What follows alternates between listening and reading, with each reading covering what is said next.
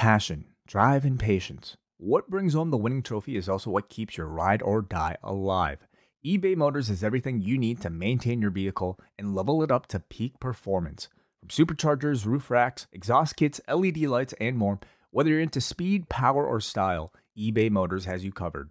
With over 122 million parts for your number one ride or die, you'll always find exactly what you're looking for. And with eBay Guaranteed Fit, your part is guaranteed to fit your ride every time or your money back. Because with eBay Motors, you're burning rubber, not cash.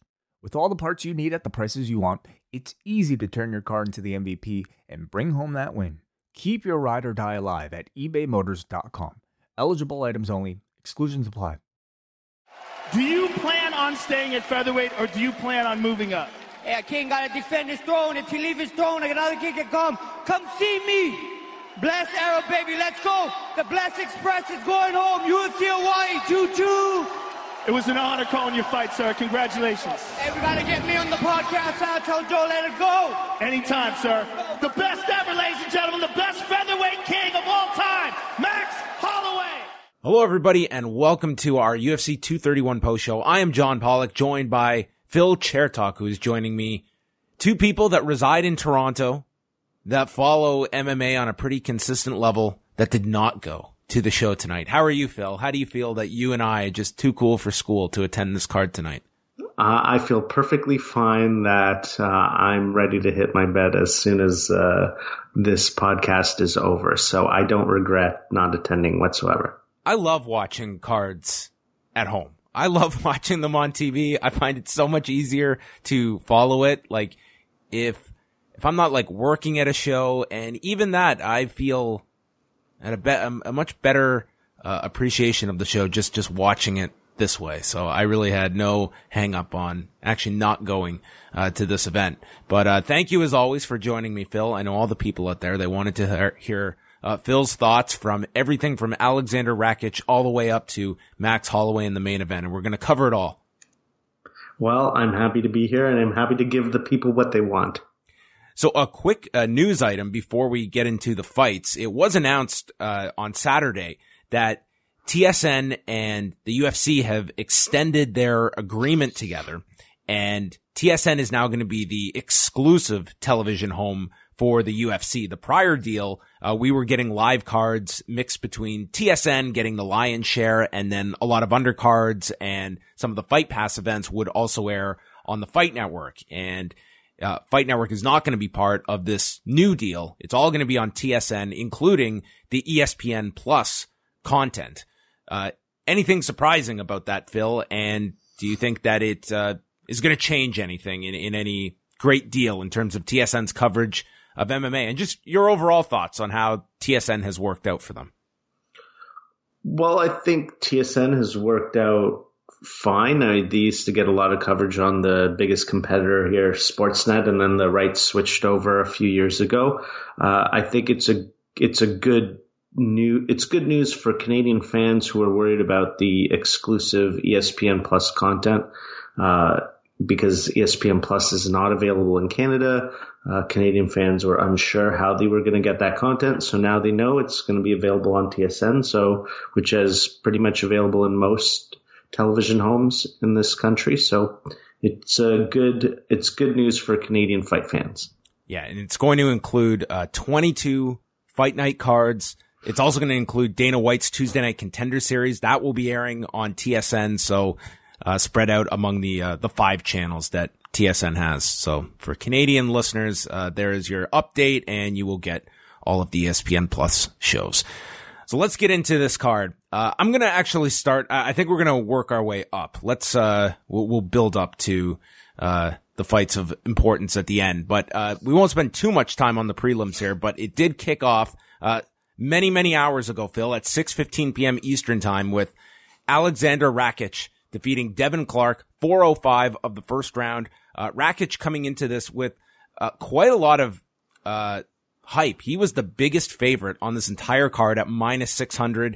And yes, he did get the stoppage victory, but he did go through some problems early on, getting clipped by Devin Clark. And at one time, I thought that Devin Clark might be able to finish this guy. It was a little dicey there. The power was huge. But Rakic, if that's how you pronounce it correctly, he definitely had the superior technique, and that he was able to withstand that early barrage from Clark and get the finish at the end. But it was definitely dicey for a second there. This was also where we had several illegal knees that landed, that there was no warning by the referee, Brian Beauchamp, who was the third man in the octagon here. Did not play a big difference here, but between some of the refereeing on this card, Phil, and some of the judges' scorecards, it was quite the night in Toronto, is all I will say. Yeah, definitely there's something going on with the Ontario Commission. There's a long history of MMA not being in Ontario, and it seems like they're more than willing to give some inexperienced refs an opportunity at these huge events. And you get bizarre situations like we had tonight. Yeah, that illegal knee rule, I think that even fighters are confused by it now. I get the sense that, because Joe Rogan was mentioning during this fight that those are illegal anywhere. And it was, as I'm watching it here, he had his hand down, but not his knees down. So the hand, that would be a legal knee if you were going by the new ABC rules. So it's so confusing right now that I don't even think the people that are calling the shows necessarily know from state to state, or if you're in a province, in this case in Canada, what the rules are. I can't imagine being a viewer that's just trying to process all of this, having to figure out, okay, like think about if you were to tune into a hockey game, Phil, and you had to look at the geography of where this hockey game is taking place to know what rules we're playing by tonight. Yeah, it's definitely a bizarre quirk of the whole state/province regulated system. And we need some real unified rules. Next up, Diego Ferreira defeated Kyle Nelson. This came by TKO 123 of the second round. Kyle Nelson replaced Jesse Ronson at the beginning of the week when they told Jesse Ronson, you are too big to make this lightweight limit on such short notice. He had to cut like 20 pounds, and they said no. So Kyle Nelson took the fight on very short notice and at a higher weight class. He naturally fights at 145, and while I think he did run out of steam, Phil, he looked very good early on. He seemed very composed. He was landing, and then it was just Diego Ferreira kind of took over. You kind of saw it towards the end of the first, and then into the second, he was able to just kind of overwhelm Nelson and then get the stoppage in the second round. But I think that Kyle Nelson will probably get at least another crack to fight at his proper weight class and have an actual training camp ahead of him. I definitely think he'll have another fight in the UFC. He came out with a lot of heart. He fired some big shots. He kind of, got tired a little bit too early, but that's to be understood for taking a fight on a week's notice. So, let's see him in there again. And I look forward to it. Diego Lima defeated Chad Laprise by knockout, 137 of the first round. Very tough loss for Chad Laprise. Diego Lima definitely needed this one. He had lost his last three, and then in between there, he had also gone on tough as well. So got a much needed victory here. It was a beautiful knockout. He just clocked him, and Laprise went down, and he was a mess from this shot. And Lima just put his arms up. He knew it was over and didn't want to follow up with any more strikes. And then made the big plea to Dana White. He's got 3 kids and he needs $50,000. And that's, I guess that made everyone just really hope that this guy gets $50,000 at the end of this. It was a spectacular knockout. It was pretty brutal. That's like the second time that, Chad Laprise has been brutally knocked out in the UFC. Plus, he has a third TKO loss in the octagon.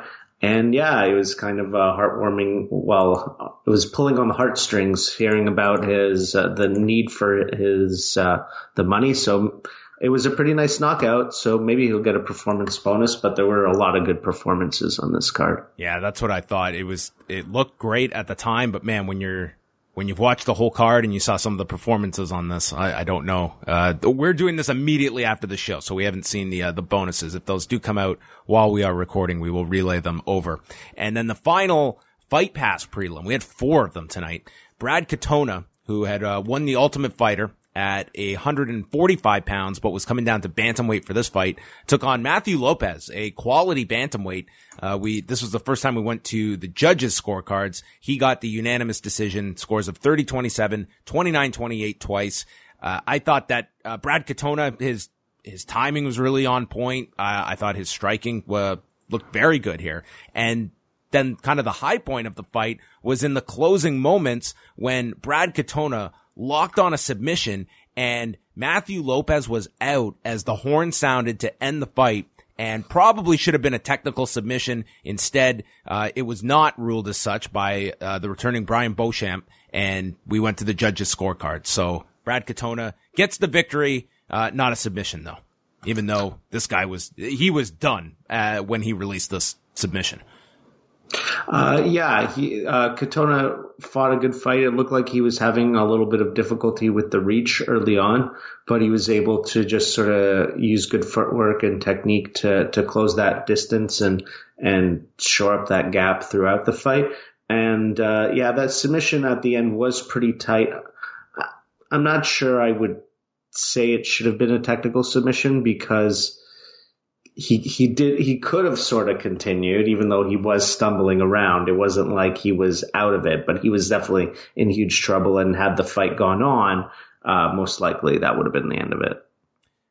After that, we went to the televised prelims, and that started off with Elias Theodorou and Eric Anders. This one went the distance as well, went to a split decision with Elias Theodorou getting the victory. I thought he won the first and third rounds, and I gave Eric Anders the second round. I think that's what most had here. Did you score the fight for Theodorou? And if so, what stood out in his performance for you, Phil?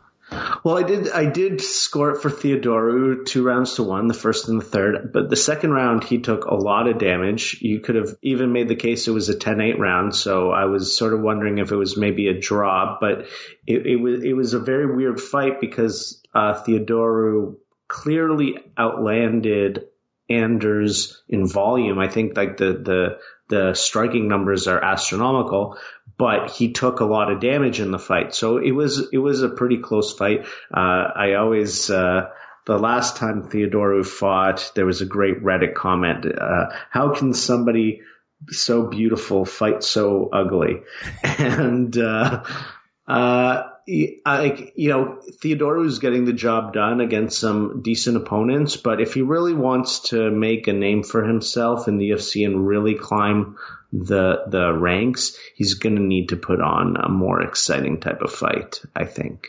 He's got a very awkward style, and they were kind of focusing on that during the commentary, that he's just like all over the place, and then he'll do these spins and finish it with a low kick. And I think Anders was definitely having some problems with it.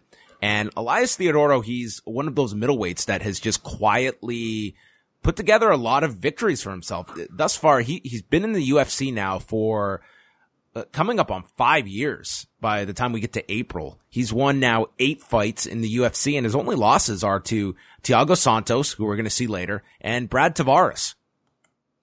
Yeah, no shame in the losses, quality opponents, and even in those fights, he was competitive. He has this good style for avoiding damage. He doesn't really get beat up in fights, even though he took some shots now.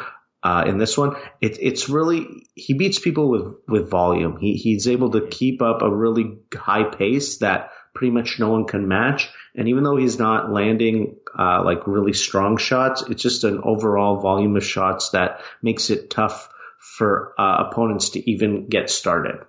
Yeah, I thought this was a big kind of setback loss for Eric Anders, who I think when he had the fight with Lyoto Machida, and a lot of people scored that fight for Eric Anders. I think since then he's had those opportunities, but I think that this was certainly a step back for him. Definitely. I mean, he looked huge in this fight too. I mean, I'm wondering if 185 is even the right weight class for him. Well, it was going around. Apparently Elias did a interview afterwards, and the Ontario Commission, they have to get your weight when you're going out there for the fight. And Elias apparently looked over at the inspector's sheet to see what Eric Anders' weight was. And if Elias is to be believed, Eric Anders put on 37 pounds since the weigh-ins on Friday. Well, it looked like it. He was massive. I believed it based on the size discrepancy here. And Elias is a big middleweight too. But Eric Anders was a tank out there. Yeah. 37 pounds, dude. It's outrageous. We went on to Jessica Eye and Caitlin Chookagian at flyweight. There would be a big focus on the women's flyweight division on this particular show. I didn't think this fight was all that entertaining. It was very, very close. I think that you could have scores all over the place. I scored the first 2 rounds for Jessica Eye. She was able to kind of swell up the eye of Chookagian in the first round and block some takedowns. And then the second round I thought was the most clear of the 3 rounds. I gave that one to Jessica Eye just with the kicks that she was delivering, working with her jab, and she landed this great elbow. And then in the third, I thought that was Chookagian's round. So I had a 29-28 for Jessica Eye, but I can certainly see many different scores for this fight. Yeah, I had it 29-28 for Chookagian with me giving her the first round, but it was an extremely close fight with not a ton of like significant moments. It was a little bit, it wasn't the most thrilling spectacle on the card. Well, let me ask you this, Phil. Did you think that Jessica Eye, she has now won 3 fights in a row since returning to 125 pounds in her career. Is this enough that this could get her a title fight from this? Well, I mean, the big thing at that weight class is who is there to fight? I mean, there's no other there's no other contenders really in that division. So, especially for the new champion that was crowned today. So maybe, I guess, why not? That'll be the tagline for the pay-per-view. I mean, this is the level of, this is the threshold of requirements now for a UFC title fight, especially in the women's, flyweight division. So, sure, she's the most recognizable name, so why not? God, I just went to the UFC website to look at the rankings, and they've changed their website up, so it's just a nightmare to even find the rankings. I can find all the panelists, but I can't find the actual rankings. Oh, my Lord. Well, forget that. Anyway, we move on. Jessica Eye gets the victory, improves to 14-6. Gilbert Burns took on Olivier Aubin-Mercier. I thought Gilbert Burns won every round here pretty convincingly. So we got, of course, one judge who did score a round for Aubin-Mercier, but whatever. Right guy won. Gilbert Burns, he did get clipped early, but then was able to get Aubin-Mercier down, was just attacking him with ground and pound, dropping hammer fists on him, almost finished him in the first round, and then continued to get takedowns with leg sweeps, got him into side control in the second round, and into the third just working from half guard. And a pretty good performance from Gilbert Burns. And Olivier Aubin-Mercier, he's someone that I've seen flashes from. I think he's a great personality, but he's in a really deep weight class. Absolutely. So first, Gilbert Burns just fought an amazing fight. Aubin-Mercier is a tough opponent, and Gilbert Burns pretty much won the fight in every domain. So that was really impressive. He looked like he was having fun out there as well.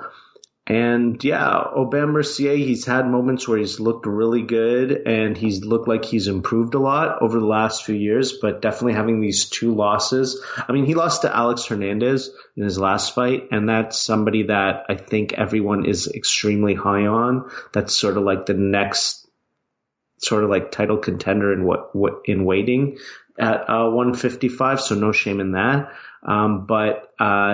Yeah, it's a little bit hard to read where exactly Aubin-Mercier lands in the 155-pound class. So, but he needs a bounce back after 2 consecutive losses. Yeah, when you're looking at that streak he was on, he was getting wins over Drew Dober, Tony Martin, who just looked really good recently, Evan Dunham, and yeah, just run into these 2 losses now. So a bit of a couple steps back for him. But I thought Gilbert Burns looked really good in this fight. So I had him winning all 3 rounds. And as we move on up to the headliner of the prelims, Claudia Gadelha taking on Nina Ansaroff. Nina Ansaroff has had this unbelievable turnaround in her career ever since the end of 2015, and she continued it here. She was a underdog going into this, a plus 240 underdog.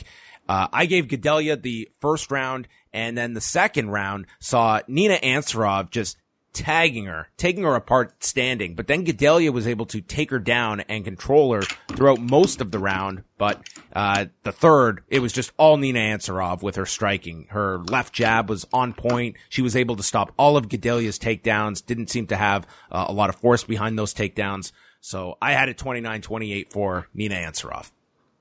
Yeah, I had the same score. Nina Ansaroff really put on a great display of her kickboxing skills. Just as the fight went on, she just really got her timing down, her footwork down. She was really patient. She landed her jab very effectively in this fight, and that really slowed down Gadelha.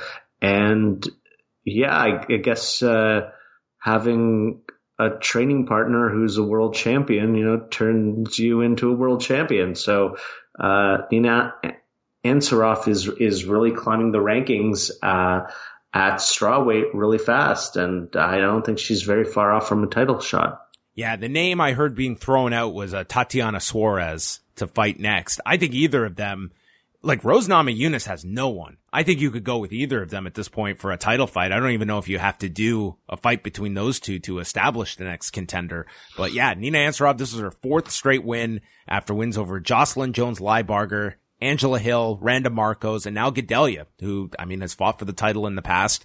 So she has, at a time when she was looking at retiring, after the loss to, Justine Kish, and then has totally turned it around for herself and very likely could fight for a title this year. This is sort of like the same problem as at, flyweight. There's not a huge string of contenders after Joanna's already been defeated twice. And I don't really think at this point it even matters so much who the opponent is for Rose, because I think Rose is the star of the show. So you're sort of really just promoting anyone against her. But Nina Ansaroff does have a good story behind her. Her partner is a UFC champion, and that'd be an interesting story to have a couple who are both UFC champions at the same time. So I wouldn't be surprised if that's what we see next. Then we go on to the main card. Up first, Thiago Santos versus Jimmy Manuwa. And Thiago Santos stops him at 41 seconds of the second round. And that came after one of the best rounds of the year. This was a video game between these two. Santos clips him early, and then Manuwa gets caught again, and Santos is just drilling him with left hands. He continues to connect. Manuwa's just holding on to him, trying to clinch to just recover. And then Manuwa suddenly lands a right hand, and he nails him with a jab. Santos is just auditioning for Tekken or something, because he throws like 2 consecutive head kicks and then a takedown, just totally throwing this guy off. Santos was able to land a big knee. These guys were taking so much damage. Manuwa nails him with this huge left hand at the end. Unbelievable round. Yeah, it was complete madness. The power that these guys were throwing in every shot, it was like you were sweating yourself watching this fight, because you knew it was gonna be over at any second. Like, there was no question that this fight was not going to the judges' scorecards. And the first round was just really incredible. Manuwa looked out multiple times and then came back, and you can make a case he almost won the round. Yeah. Maybe he did win the round. It was a wild round. If you watch the first 2.5 minutes of this round, and I'm going to tell you that you could argue Jimmy Manuwa wins this round. You'd look at me like I was out of my mind. And I did score the round for Santos, but Manuwa landed some incredible shots at the end of this. And I don't think I had anything left because Santos comes out and he's just wailing away. He hits this left uppercut.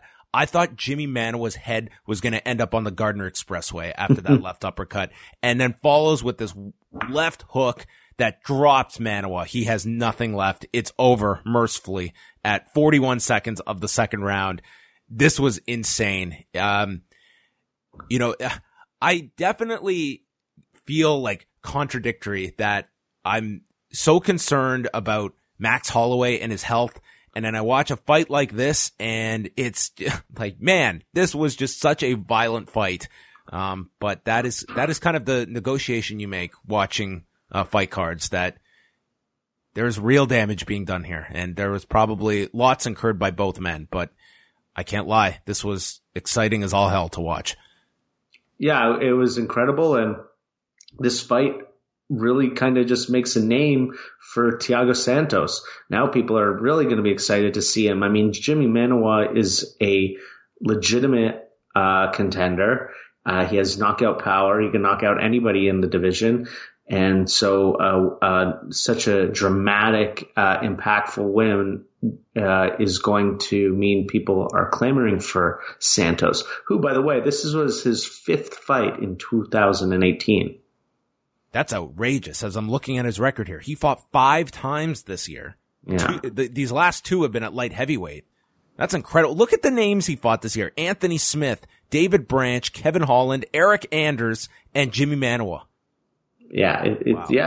yeah.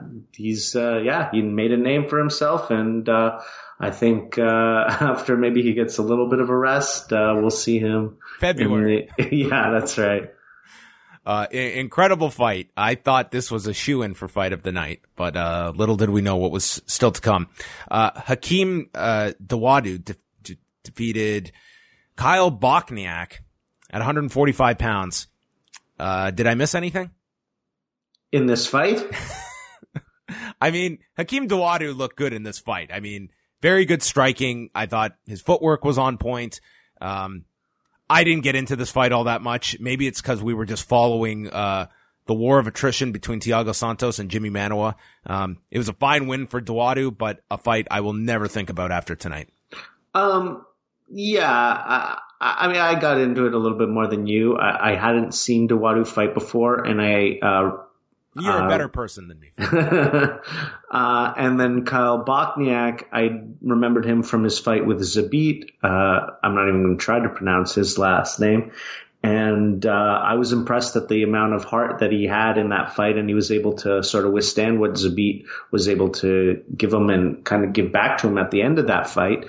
And Hakeem Dawodu really put on just a masterful performance. He completely shut down Bochniak, who was always, who had a lot of heart. He was always in the fight, but Dawodu just used superior technique. He had good pace. He had good cardio, and he at least, sort of put his name out there in the UFC world. I'm not so sure how much a win over Kyle Bochniak, where that puts you exactly, but it was a good technical performance, and so I would like to see him again. So this was a dominant performance from Hakeem Dawodu. I scored 30-27. I'm assuming, Phil, you scored the same. Then we get the judges' scorecards, and Bruce Buffer starts reading them. First judge scores at 30-27 Dawodu. Judge number 2, 29-28 Bochniak. And the entire arena is just a gasp. What? Somebody scored this fight for Kyle Bochniak, which Hakeem Dawodu accurately referred to as trash, that scorecard. Paul Felder was stunned. Everyone was stunned. I could not believe this scorecard that was turned in. It was pretty egregious. Maybe it was Jimmy Manuwa. Maybe they just put him in the corner to score a fight after what happened to him. Cause I don't know. There's really no explanation for that scorecard. And so I'm not even going to try to give one. I mean, the only saving grace is that it's not like this costs the guy a victory, but it's still nuts that scores like that occur. But the right guy got the victory. And at the end of the day, a split win or unanimous win, it really doesn't matter. Gunnar Nelson versus Alex Cowboy Oliveira. You have never seen something so diametrically opposed as a man's entrance walking down to the octagon and his exit departing the octagon than Alex Oliveira. He came down. He is dancing away. He is so happy. They're trying to, he's at the checkpoint and he's like dancing around. He's laughing. Joe Rogan saying he's like your drunk uncle at a wedding. He was just the happiest man in the world. And then the fight began. Early on, I should say, it was looking like it was going to be all smiles for Alex Oliveira. And he was going to test this referee, Jaron Villel, Canadian Jaron Villel, of how much I can get away with. Because as Nelson went for a takedown, Oliveira grabs this fence and he's trying to rip the guy's arm and it won't come off the cage because he's got such a grip. And Jaron Villel stops him and warns him about grabbing the fence and then gives Nelson his position back. I want to point out, he didn't actually give Nelson the position back because Nelson had a body lock, right? He had like a gable grip around the waist, which is what he was trying to use to secure the takedown. But when he returned them to the position, he gave him one overhook and one underhook, which is a totally different position and way harder to secure takedowns. So it was a nice farce that we were observing during that sequence. What do you think should be the protocol for this specific action? Like, this was an egregious fence grab. Are you someone that's in favor of point deductions? Do you think that this was enough? Like, what do you do here in a 3-round fight? Is this enough that you take a point away? You can't give them a position. Like, you can't say that Gunnar was going to end up on top, so I'm just going to put him in guard. Like, you just don't know what's going to happen. So that's off the table. So that means that the only thing is, take away a point. I think that the general idea should be that the refs should be allowed to take away points. I know they don't want to. They don't want to get involved in the fight because one point is so dramatic. But one takedown, as we saw in this fight, can be very dramatic. So, take away a point.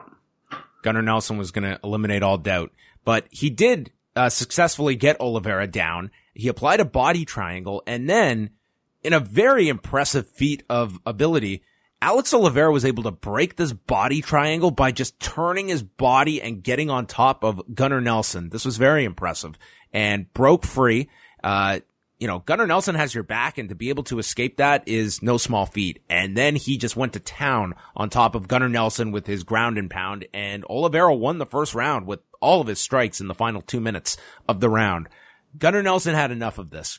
As the second began, instant takedown, mounts him, and then he just looks at Alex Oliveira and said, I hope you enjoyed that fence grab because I'm going to enjoy this. And he started dropping these elbows. The second, you have never seen a man and his face just explode like this happened. He is a faucet of blood just shooting out, and then Gunnar Nelson, seeing this man breaking in his grasp, takes the back and just chokes him out, and he submits. 4:17 of round number 2, and they showed one of the most graphic replays I've ever seen in my history of watching any form of combat sport. I don't know if I've ever seen something that truly is so graphic. He took the guy's back, and as he squeezed, the amount of blood that squirted out of this man's forehead, this was just, if you were watching with a fan for the first time, this would have been it for them. They would have tapped out and been like, you can have this sport. I want nothing to do with it. It was pretty gruesome. It was the most bloody scene I think I've ever seen in the UFC. And what was crazy about it is it happened super fast. Like there's a lot of bloody events and fights in UFC history where there's a cut and then over, a few minutes, the cut just turns into just a complete sea of red. But here it was instantaneous. The second he landed the shot, Cowboy turns over and gives up his back. And then by the time Gunnar goes to sink in the choke, he's already covered in blood. Like it went from like 0 to 100. And then as Gunnar's leaning back to finish the choke, Oliveira's tapping. Like it kind of looked like he was tapping even before like the choke was totally on. It was almost like he just could feel that his face had exploded and he just needed to deal with that more than anything else. It was really gross. This was right out of a horror movie, and Gunnar Nelson was just frightening here. He comes back. He has not fought since July of last year when he had that knockout loss to Santiago Ponzinibbio that featured those eye pokes that he's always maintained were pretty very much led to the knockout, which if you throw that one out, had wins prior over Alan Jouban and Albert Tumanov. So this really got him back into the mix at 170 pounds. So moving forward, I think that Gunnar Nelson, this will kind of revive him, heading into the new year. Very strong performance. Yeah, great performance, and definitely sets him back on track if he's able to, if he's truly over his injuries, which it looked like he was. Yeah, let's get him back in there against a ranked guy and let him try to climb up the ranks again. And Alex Oliveira, he was not singing and dancing on his way to the back after this. Oh man, what a tragedy this was. These 12 minutes of his life, and what two extremes he went from. Joanna Jędrzejczyk and Valentina Shevchenko was next. Our UFC women's flyweight title fight.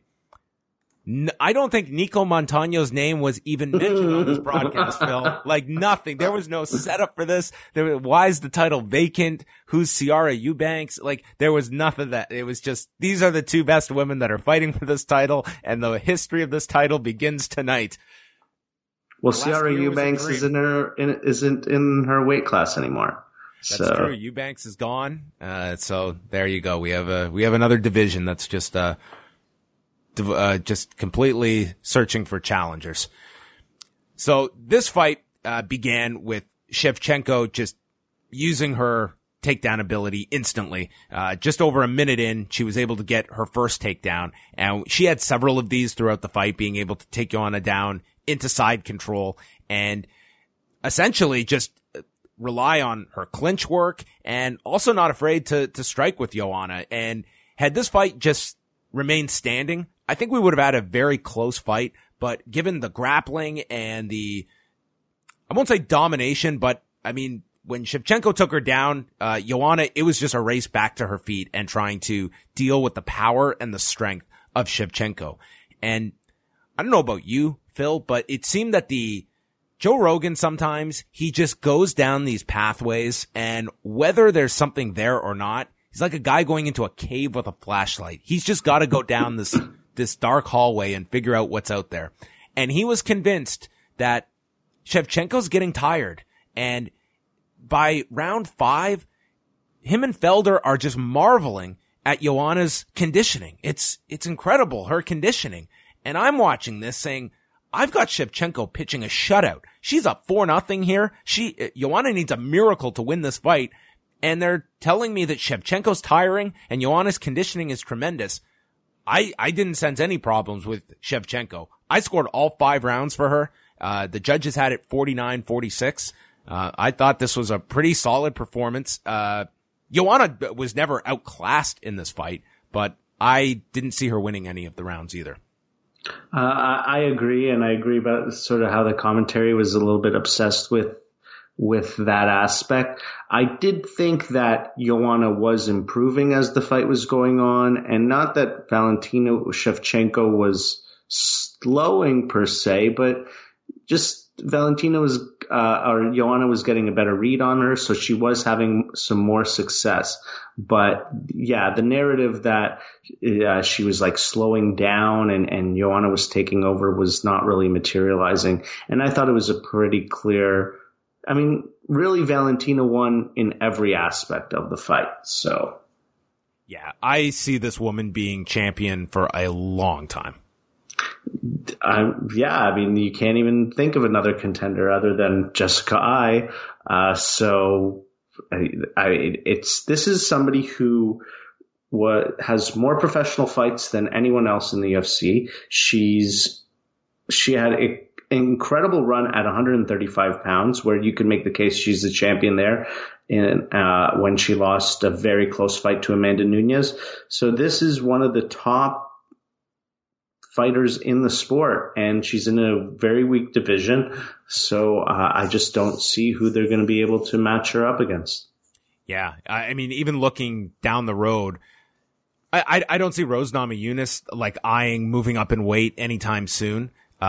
Tatiana Suarez is someone that I think can make a run for the 115-pound title, and in time, she probably will move up, but that's a long way off. That, yeah, beyond Jessica Ai that you have in the immediate future, I mean, the idea of, could you imagine Valentina Shevchenko and Paige VanZant? Oh my gosh. Oh my goodness. Like if Paige VanZant, which, I mean, if she beats Rachel Ostovich next month, and you're looking at Paige VanZant or Jessica Ai as our next title challenger, Paige VanZant, I see getting that fight. I don't think that's too crazy a thought. I wouldn't be surprised if we sort of see a Cyborg type scenario happening here, where you just have all these girls in the division and none of them are available, you know, to match up with her for whatever reason, you know, that just suddenly materializes. I wouldn't be surprised if you're going to have a hard time booking fights for Shevchenko. I think that the weight class will be more appealing for, you know, going up to 145, I don't think is that enticing for a lot of bantamweights that are comfortable at 135. That I feel that there are some women that are cutting down to 115, that it's just such a killer cut that it will be, there's more incentive to go to 125, as well as, you know, a short road to a title fight. You have a Joanne Calderwood who's probably going to fight at 125 for I don't see her wanting to ever go back to 115. I mean, it's like, I'm not saying there's, you know, a ton of options out there, but it's, yeah, it's tough. Like, again, I see Valentina Shevchenko holding on to this title for a very, very long time. Maybe it's going to be her sister who's going to have to challenge her.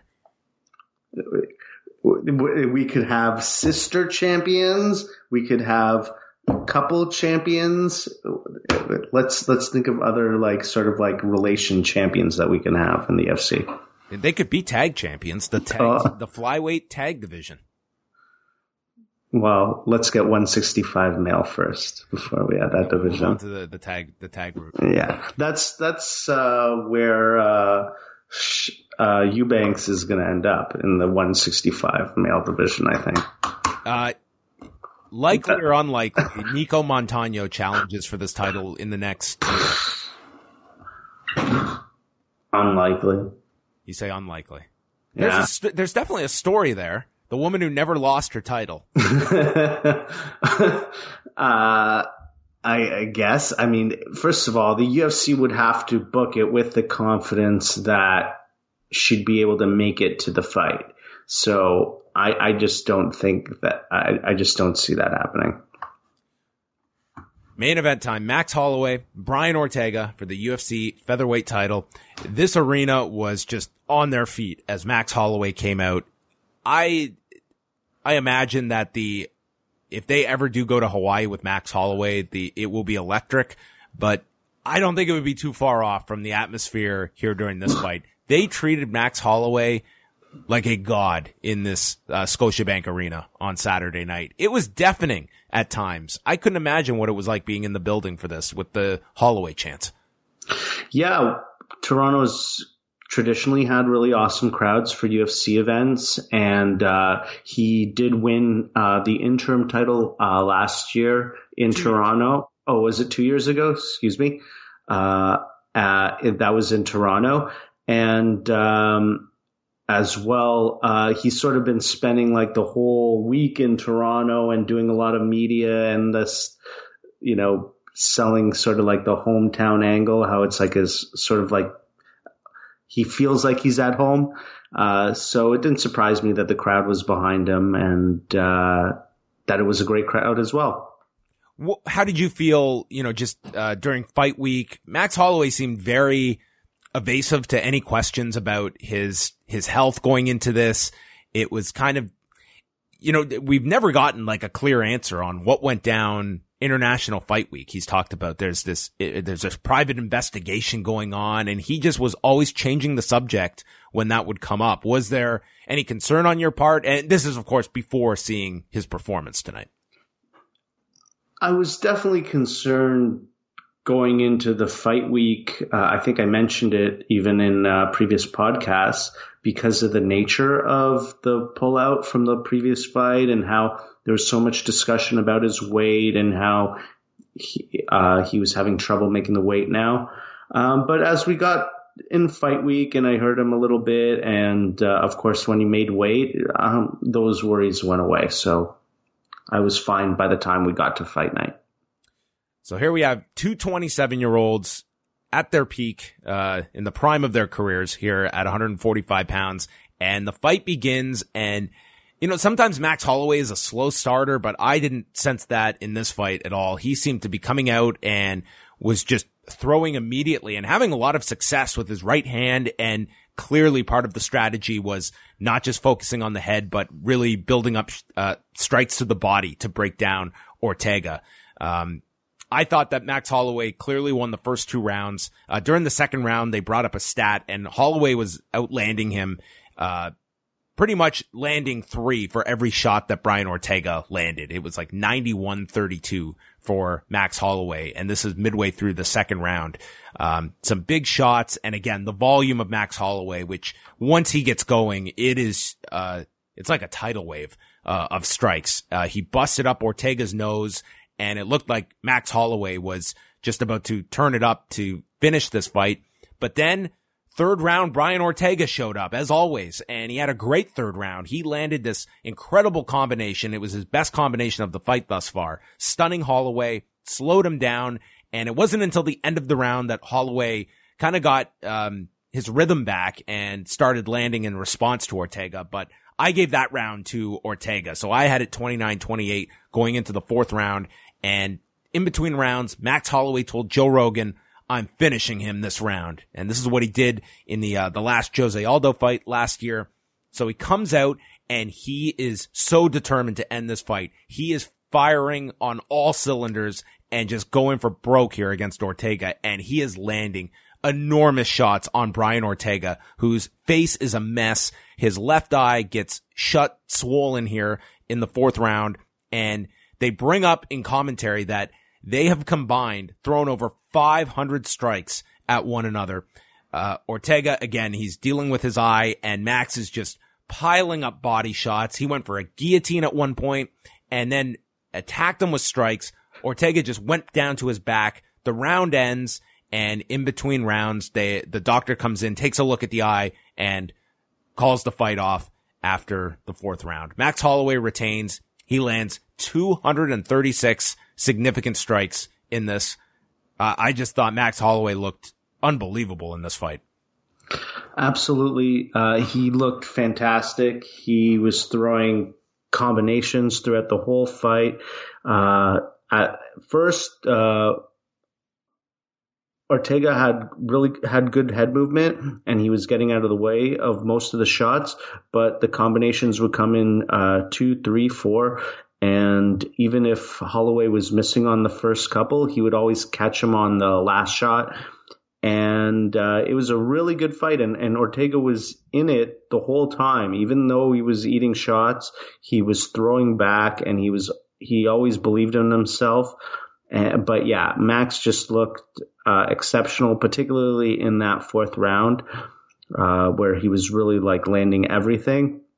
His pace is second to none. It was a really great performance, and you were right about him starting out. Like right out of the gates, he was landing shots and very precise from the get-go.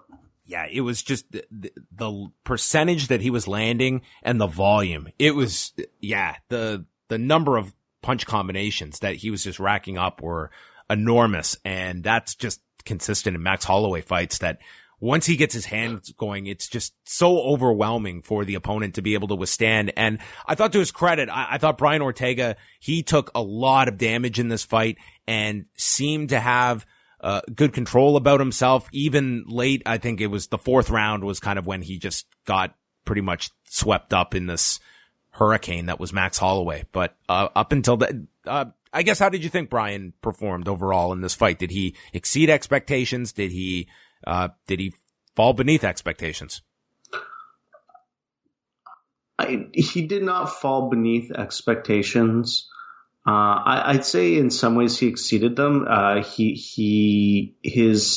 knew that Max was going to be the better boxer, and what we've seen is that Ortega's striking has been improving, and he's always he's got so much heart that he's always in a fight. But he had good head movement at time. He was throwing combinations himself. He had a lot of variety in his strikes. He just went against somebody who's supremely, supremely good. And there's one thing that you said, though, at the start is that, yes, they're both 27 and they're both in the prime of their career. Maybe this isn't the prime of Brian Ortega's career. Maybe he can still, rise up.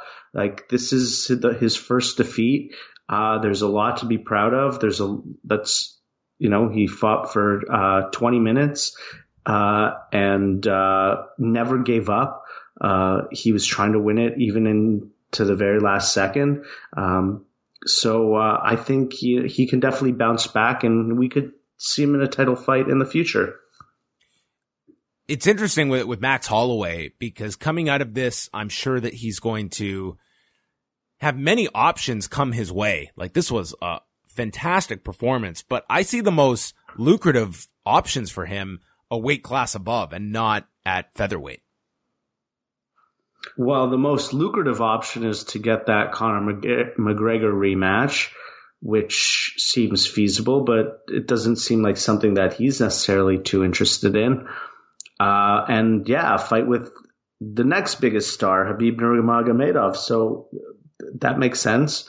You imagine him and Nate Diaz? I think that would be a huge fight. I think there's a lot of great fights, and I think that Max Holloway matched up with any of these guys, I think he brings like quite a bit to that as well. It's not simply you're just relying on one of those guys to kind of carry the promotional load. I think it's Max Holloway is really kind of ascended now to a level of popularity that I feel if he is healthy and can continue, I think that 2019 could be an extremely big year for Max Holloway. It definitely could be a big year. He tends to be an active fighter, so this layoff was a bit unusual. I'm not so sure about his drawing power. Like, obviously he's an exceptional fighter and in the top of the pound for pound lists, but the book's still out on if he's really a marquee draw. I'm curious to know what the buy rate is going to be for this, because this is sort of one of the most promoted featherweight fights that we've seen in quite a while. Yeah, I'm not expecting a big number for this one.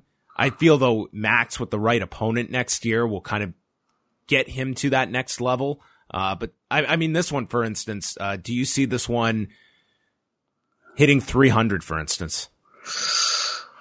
Which is around what TJ Dillashaw and Cody Garbrandt did with the second fight last August, which is kind of where I see this. I see this being a little below 300. I would say this is going to be below that. I mean, Joanna's certainly a star, but I'm not sure how much of a difference that's going to make in the pay-per-view space. I'm so bad at predicting these pay-per-view numbers, but I'm going to say below the 300. I'm saying 250. I'm going 250 on this one. I'll go 214. 214. All right. More than 40,000 for Chuck and Tito, though. Is that what that got? That's believed to be around what they got. I believe that's the range. 35 to 40, I think. Well, that doesn't surprise me. I mean, what's the biggest non-UFC pay-per-view ever that isn't Zuffa? 100. Affliction did around 100, and I think that's right around where Bellator did. Bellator really did 100? Bellator for that first one they did with Quinton and King Mo did right around 100, maybe a little low, but just below 100. Okay. All right. Good to know. So there you go. Chuck and Tito did not grab the public's imagination in 2018, but this fight certainly did. I thought it was an unbelievable performance from Max Holloway. I wouldn't say this was, like my fight of the year, but it was an excellent fight. Like I was just at the edge of my seat watching this because this was 4 incredible rounds to watch what Ortega withstood, and you got some drama in the third round that Ortega, I thought he won that round. Yeah, I thought he won the round as well, and it even looked like Max was a little shaky for a second in there, and Ortega could turn the tides, but but as you'd already mentioned, by the end of the fourth round, or by the end of the third round rather, Max had already sort of gotten back his mojo, and then he just really cranked it up in the fourth.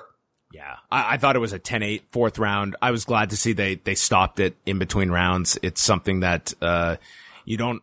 I also just saw the Creed 2 movie, and this was starting to become very reminiscent of the first Creed fight and I don't want to give away any spoilers, but it was a very violent fight at the beginning. Have you seen Creed 2?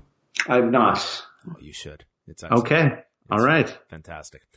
Max Holloway wins, defends his title, 13th win in a row, and that was UFC 231. The bonuses are in, Phil. I can give you the breaking news. Fight of the night. What do you feel it was? Jimmy Manuwa versus Santos. It would have to be. Max Holloway versus Brian. Really? Ortega got the bonus. Really? Well, I mean, it's not. I don't feel that bad about that, but the concession was Thiago Santos did get a performance bonus, so he got. Jimmy Manuwa got nothing. He got to be judged for the Dawadu Kyle Bochniak fight, and the other performance bonus. Sorry to Diego Lima, but it was Max Holloway who also got a performance bonus. So poor Diego Lima. Poor Jimmy Manuwa. I mean, for what happened to him to get no bonus. Oh my goodness. Oh, I mean, think of the other people that could have been bonused on the show, like Gunnar Nelson, for instance. Yeah, definitely Gunnar Nelson. That was really impressive. Diego Lima, that was an incredible knockout. Most nights he would have been getting a performance bonus. But anyway, I kind of always hate when they give it to, like a Max Holloway. He did all right on Saturday night before any bonuses came his way. Diego Lima, $50,000. That's a big difference for his night. Yeah. You always want to see the young guy or the guys on the undercard who need it more get it because, they're making whatever 8-8, 16-16. So, yeah. So that will put a cap on UFC 231. Next week, they're back with the final card on Fox with Kevin Lee fighting Al Iaquinta. Because I'm just looking at the card here. The main card has Edson Barbosa, Dan Hooker, Sergio Pettis against Rob Font, and Jim Miller against Charles Oliveira. And then they only have the one final pay-per-view at the end of the month. Jones and Gustafson too, which I don't know if you've looked at that card, Phil. It's a very deep show. I have not looked at that card. I'm going to look at it now. Well, I didn't. There's, the Cyborg fight. Carlos Condit. Okay. Alir Latifi. Oh, this is a really good fight. The featherweight fight between Chad Mendes and Alexander Volkanovski. Volkanovski's looked amazing. And, Chad Mendes is a huge step up. And then, oh no. There's going to be a really sad fight to start the televised prelims. Well, I mean, it could be worse. Ryan Hall isn't going to dust this guy off with strikes, so I guess I would not. I wouldn't. You might take that prop bet. I think so. I mean, Ryan Hall by strikes. You could probably get a decent return on that bet. I'm going to take that one. Ryan Hall by TKO. Does that work? Yeah. Look at this on the Fight Pass prelims. You got Brian Kelleher, Uriah Hall, and opening up Fight Pass, CR Bahadurzada against Carlos Melender. Yeah. This is a really good card at the end of the year. Yeah, definitely. It's a lot of big names on it, and CR is on a little bit of a winning streak himself. So kind of surprising to see him all the way down there. But a lot of people like to get on that New Year's card. All right. Well, that's going to wrap things up. It is very late here in Toronto because we are part of the Eastern time zone, which is not always the best when it comes to following MMA and then recording shows afterwards. But Phil, thank you very much for joining me. As always, it's always great to catch up with you, and hopefully we can do it after Jones Gustafsson if that fight happens. Yeah, you never know with John Jones what craziness can happen ahead of that. But I've got a feeling that he's going to make it to fight night this time. All right. That's it for us. We'll be back. Wei and I are going to have a show up Sunday afternoon on the Post Wrestling Cafe for our patrons, chatting about New Japan's final night of the World Tag League. So we'll be back Sunday afternoon chatting all of that. If you want a full rundown of the UFC card, we do have coverage up at postwrestling.com. That is it for us, and we will speak with you later this weekend.